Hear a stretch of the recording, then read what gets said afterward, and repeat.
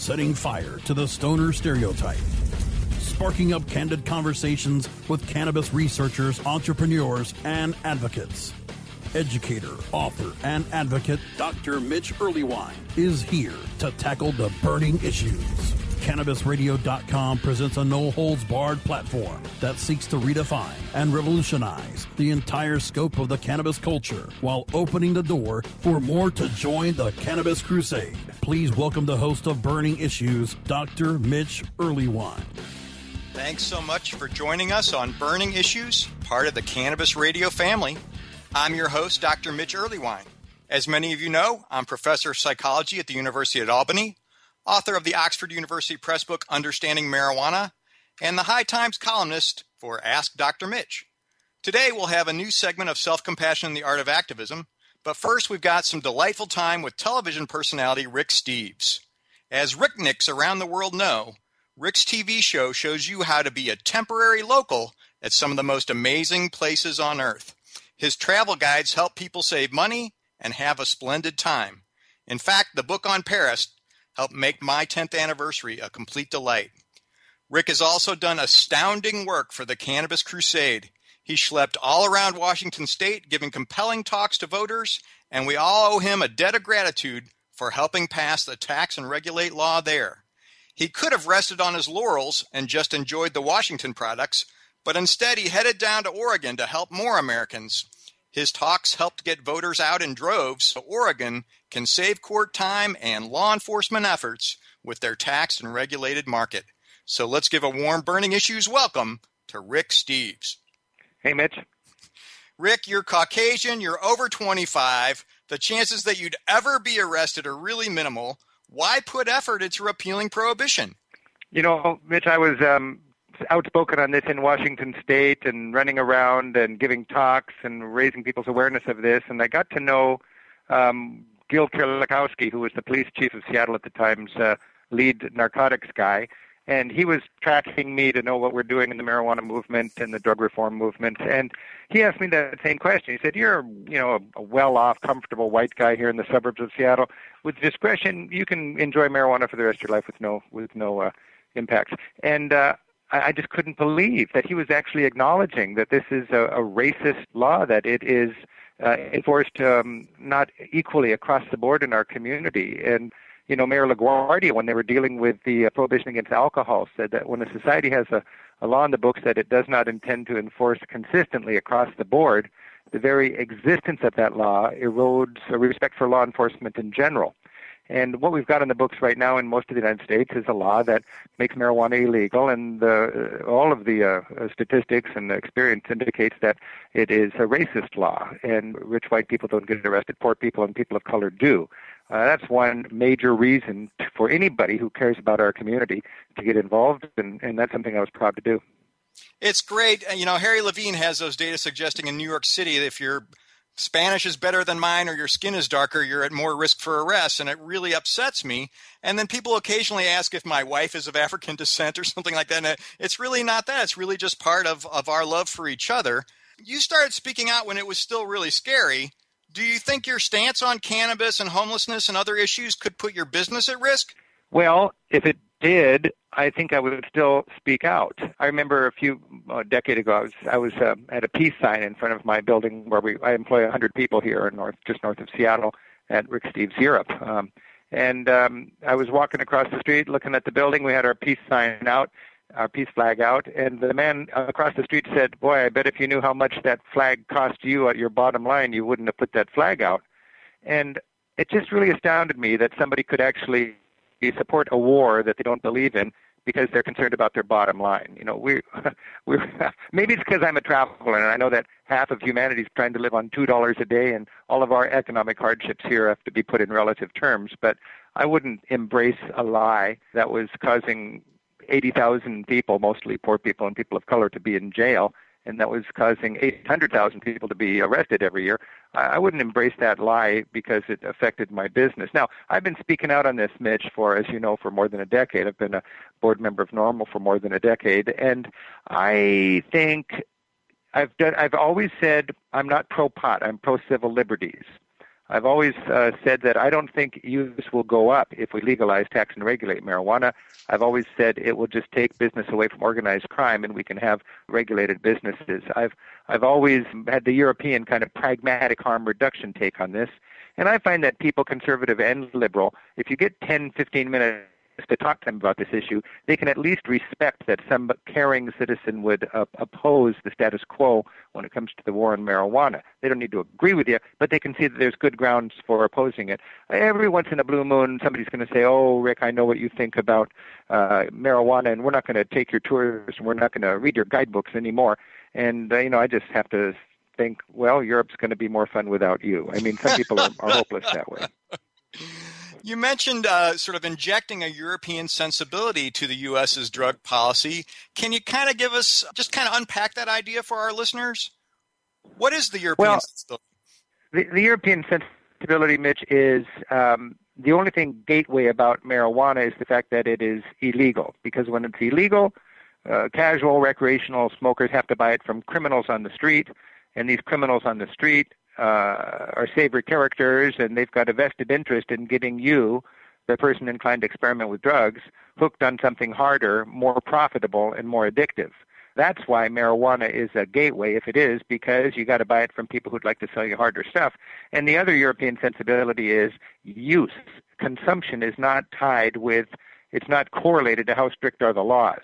By every country, every society's track record, there's no correlation between how strict are the laws and how many people are smoking.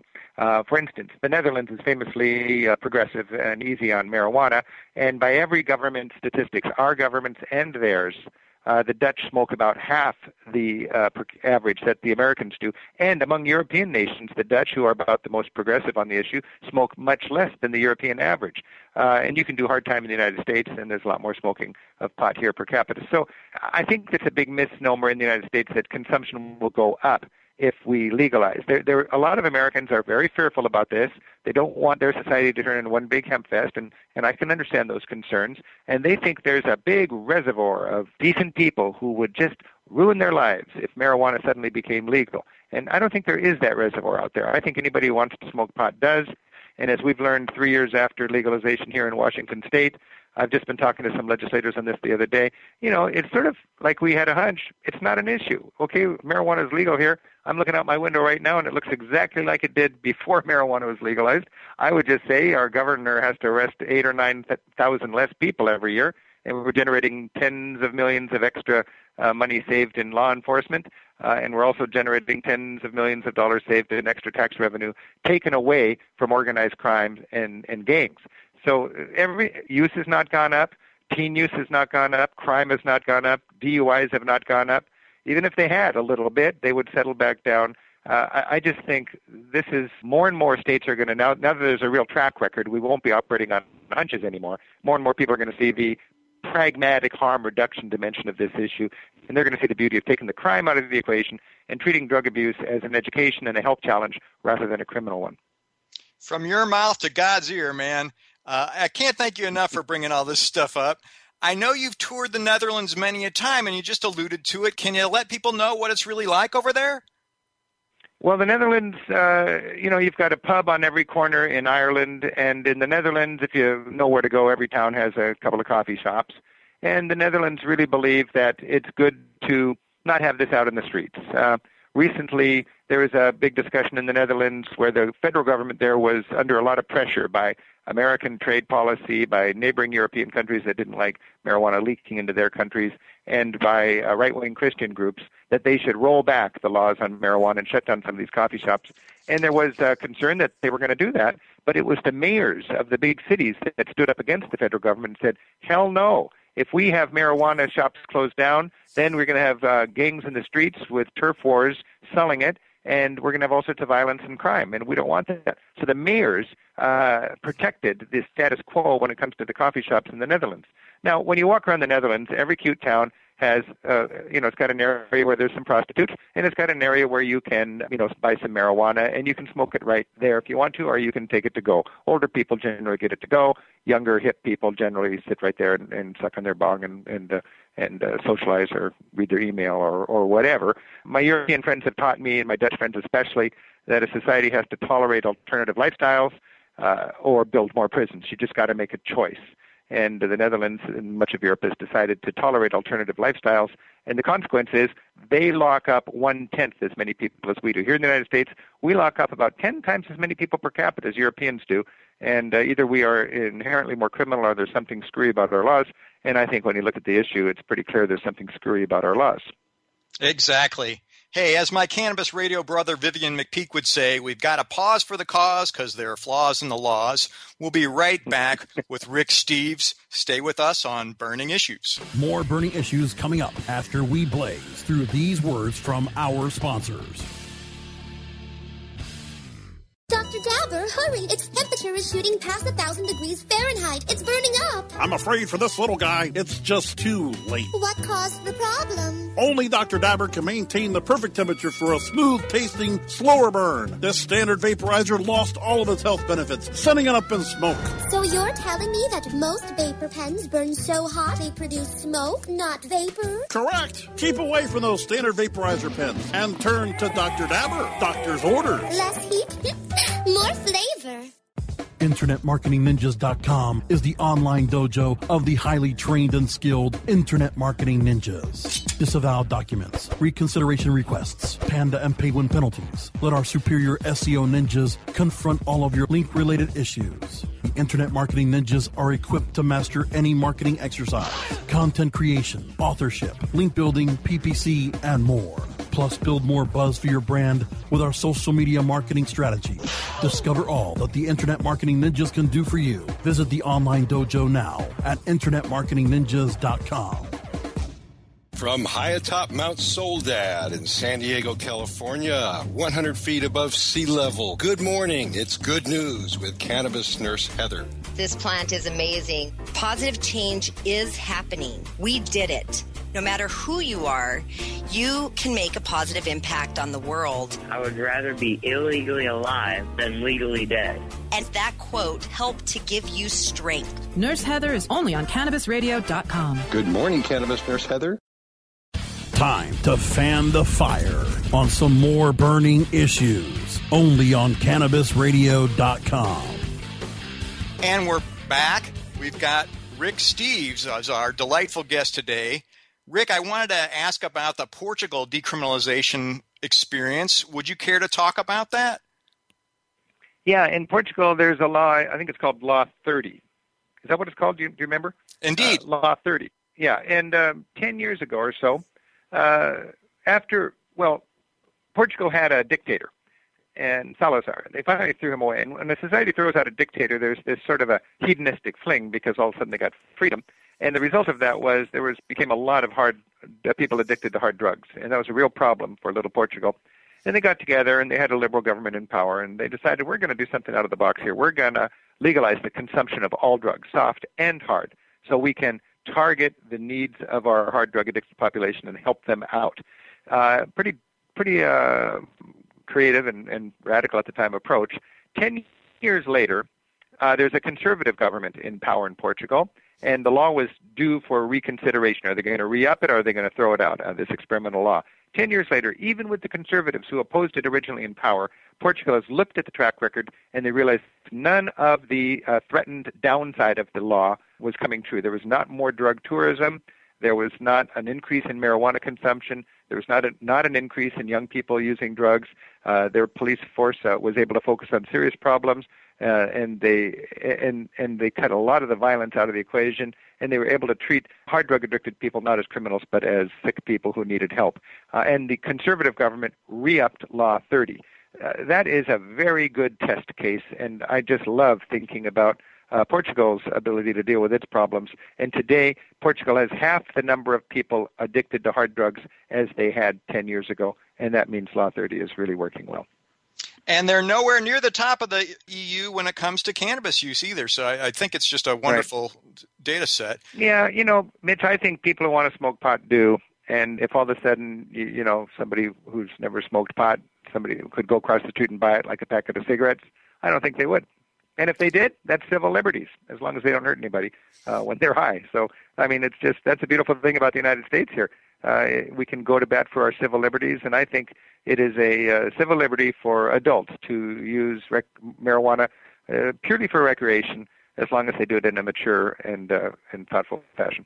I couldn't be with you more.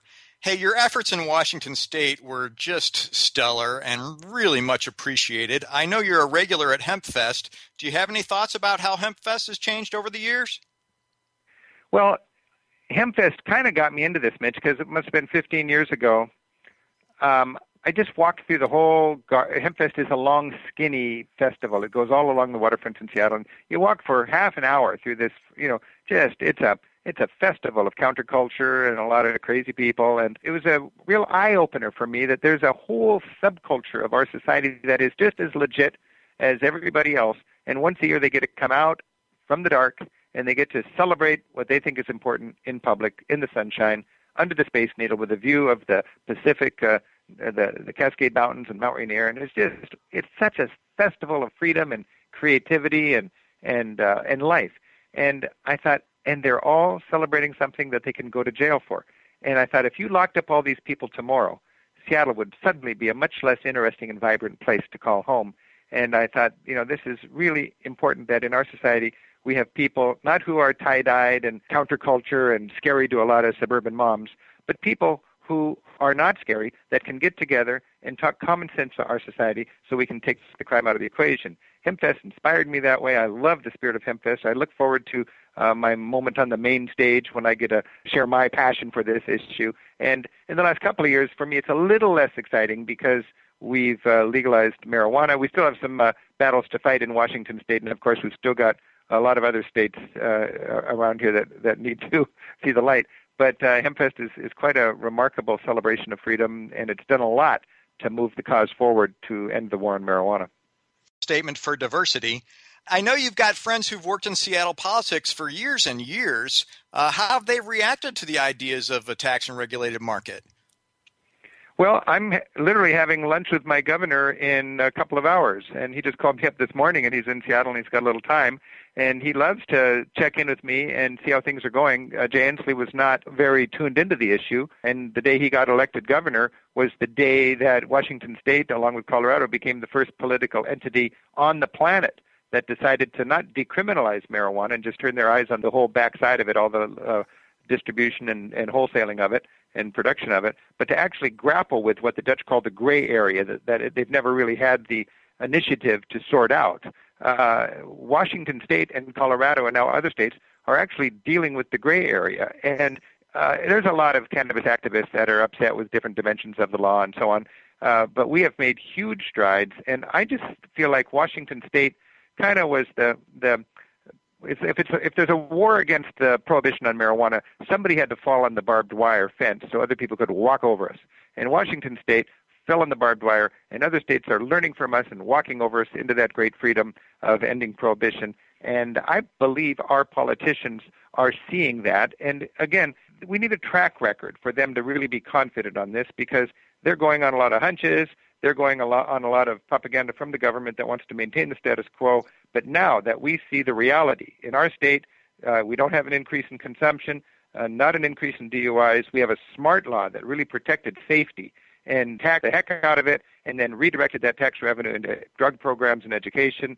Everything about it is good, and I think politicians now are realizing that this is a winning issue. I'm surprised presidential candidates haven't got it, but I've always felt the public was a little bit ahead of the corporations and the politicians on this issue.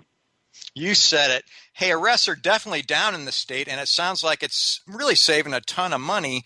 And it kind of echoed some things you'd said before about how law enforcement officers kind of took advantage of cannabis prohibition in the way arrests were done at certain times of the day or certain stages of their shifts. Could you explain that? Well, I've always wanted to give law enforcement officers the benefit of the doubt. I think it's I'm so thankful I don't need to lock my car, and that if anybody's prowling around my house or my building at night, there's going to be policemen out in the streets checking it out. I travel in a lot of countries that don't have that kind of law enforcement, respect for law, and I'm thankful to get back home where we've got that. On the other hand, policemen are just human, and they have a lot of stress and a lot of financial woes themselves. And I know that there are police forces, like New York City is notorious for this, where police officers will shake down some guy that looks like he might have marijuana in his pocket, meaning some poor person or some person of color, and they will find a joint in their pocket, and they'll do it at the end of the day, and it takes several hours to book a person, and that policeman gets time and a half, so he gets a huge bump in his pay by just grabbing some guy in the street. And unfortunately, the policeman goes home with a little extra money in his pocket because he gets that time and a half for his overtime, but that guy he arrested now is saddled with a record, and that makes his life, which was already difficult, much, much more difficult. And when you read about this issue and you read about how unfair it is for the kind of people who end up getting arrested who don't have the wherewithal to play the game and get the legal defense and so on, it really is a tragic thing in our society. And we could talk all day about the ramifications of the racism and the unfairness in these laws against marijuana. But New York arresting people late in the day so police officers could get a little extra time and a half, that's a good concrete example of how our laws can be abused, and there are innocent victims who we hardly give a thought to. I think those points dovetail nicely with your generous work in helping the homeless. Would you care to mention, how that got to be such a dear issue for you? Oh, well, I run a business. I employ 100 people here in Edmonds, just north of Seattle. We take 20,000 people on our tours every year around Europe. We did about 800 tours last year, and I've written guidebooks, I think 30 or 40 different guidebooks covering all of Europe, and make our TV show for public television and my radio show. So I'm really busy, and it goes way back to me taking groups around and writing guidebooks and learning how important it is to be able to afford a roof over your head when you're traveling around the world. And I guess that gets me a little tuned into what an important thing it is, just from a wellness kind of point of view, the fabric of community, to have affordable housing right here where we live in this wealthiest country on the planet. And as a business leader in my community, I've got some extra money, and I just, instead of building up a nest egg for my own retirement, what I've done is I took my retirement money and I bought a 25-unit apartment building, and I gave the use of that to the YWCA, and for the last 10 years they've been housing single moms and their children. And for me, the return on my retirement capital is not taxable interest, but it is the beautiful thought that through my hard work and what I've been able to do in my work, my business, I've got enough money to house 25 moms and their kids who were in desperate straits. And these moms cycle in and out of this apartment unit and get their feet back on the ground, and they get their lives back on track. And that's the return for my investment, is that I get to help house 25 people. So I don't think it's noble. I think it's just enlightened. If you've got extra money, you can buy a big yacht or a condo up in some ski resort, or you could buy a very simple apartment building and let a housing organization run it for you, so you don't have any of the stress that comes with being a landlord. And every night I go to sleep knowing that 25 moms and their kids are getting a nice, cozy place to call home. Oh, man, that just warms my heart. Hey, we can't thank you enough. We'll have to have you come back and talk about all this again another time. Thanks so much to Rick Steves. All right, Mitch, nice talking to you, and let's look forward to 2016 when 4 or 5 more states are going to see the light. Here we go. Yes, indeed. Hey, it's Mitch Earleywine. We'll be right back with more Burning Issues. More Burning Issues coming up after we blaze through these words from our sponsors. Ganjapreneur.com, your guide to the cannabis business world. Ganjapreneur.com is a comprehensive resource for cannabis professionals and entrepreneurs. Download the Ganjapreneur app on your smartphone or tablet to catch up on cannabis industry news, scroll through our daily job listings, and learn about successful cannabis companies, executives, and investors. Ganjapreneur.com, helping Ganjapreneurs grow. MJWellness.com, the largest medical marijuana community in the world. Connect with thousands of patients, doctors, industry leaders, and businesses through shared personal experiences along our worldwide network. Discover new therapies and benefits with content tailored to you. Come grow your network on MJWellness.com. You're not alone. Your wellness matters. Learn, live, and thrive. Check out MJWellness.com today. growing green to generate more green. Hello to all you happy herbalizers, smiling trippy hippies, and everyone who believes in freedom and tolerance. This is The Grow Show, and I'm Kyle Cushman. From food to fuel, from remedy to resource. Welcome my guest, Ed Rosenthal, the guru of ganja. Let me ask you, right now I hear your lighter clicking. Are you smoking indoor or are you smoking sun-grown? What am I smoking? I'm smoking concentrate. Way to get out of the answer there. So you're truly like the king, right? You just clap your hands and somebody brings you a bowl and you're all set, right? I wish that were the case. The Grow Show with Kyle Cushman, only on CannabisRadio.com. Time to fan the fire on some more burning issues, only on CannabisRadio.com. Hey, welcome back to Burning Issues. I'm Dr. Mitch Earleywine with our next chapter of Self-Compassion in the Art of Activism. Here's the part of our show that encourages all our listeners to take good care of themselves and each other to support the cannabis crusade. Today's focus is on social, a fancy way of saying how great it is to have friends. Literally 3 million papers have been published about social support. It plays an important role in everything from anxiety to xenophobia. We probably evolved to enjoy hanging around each other. Whether we're sitting around the fire back in the Bronze Age or sitting around the home theater here in the 21st century, humans always seem to do better in groups. No one of us is as smart as all of us put together, of course, but in addition, few people are quite as happy alone as they are among friends. The research on social support can be a little peculiar. It's really not how many friends you have that matters. In many ways, having one close friend is markedly better than having 100 friendly acquaintances or 4,000 friends on social media. And your perceived support might be more important than any of those. That is, the more you notice all the support you've got, the better you feel. It's especially good if your friends seem to enjoy hearing what you think. It's a big help if your relationship seems open. And it's nice to think your friends seek you out for companionship. We all know social support is great, but what can we do to enhance it? Most of the ways to improve social support make perfect sense once you hear them. Sometimes, as simple as they are, we still forget to do them. 4 of the easiest ways to enhance social support are really, well, they're obvious, but you still got to do them. I call these make the time, call the room, help a sibling out, and schedule the appointment. First and foremost, make the time. Friendships take time. It's always great to know that you can be away from your real pals and pick up where you left off, but why have to? Funny how keeping up regularly makes you feel as if you're part of someone's life and that someone's part of your life. Even a hermit knows that regular contact keeps that lonely feeling away. And it's always nice to talk to someone about your week without having to explain the whole month. So make the time. You got to eat lunch anyway. Why not do it with a friend? And who says you got to go to the laundromat all alone? In addition to making the time, call the room. That is, when you're having a good time with a buddy, say so. Hey, this is fun, or even great party, goes a long way. It not only lets your friends know that you're having a superb time, it also helps them take a moment to notice all the fun they're having with you. Funny how these moments can build on each other. You say you're having fun, your friend says the same, and then you're both having a better time. Give this one a try sometime this week and let me know how it goes.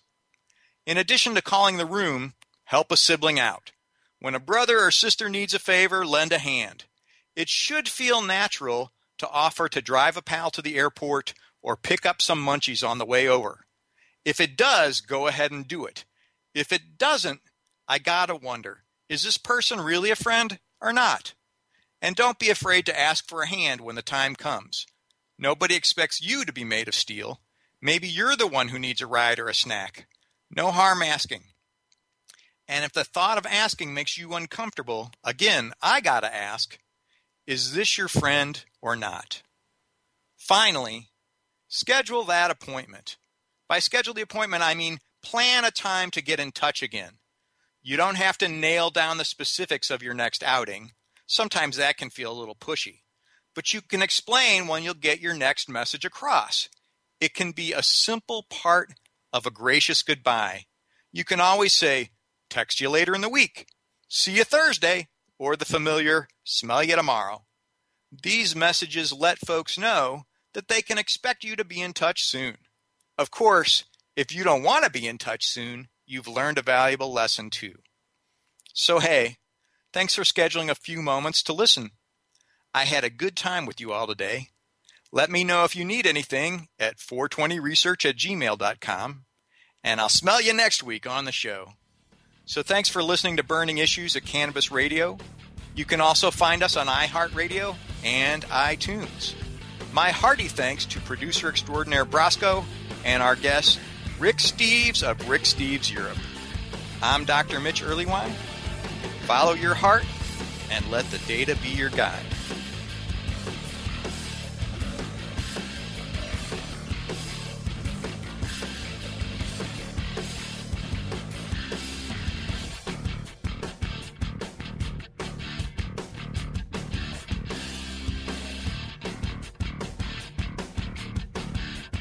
The opinions expressed on this CannabisRadio.com program are those of the guests and hosts and do not necessarily reflect those of the staff and management of CannabisRadio.com. Any rebroadcast or redistribution without proper consent of CannabisRadio.com is prohibited.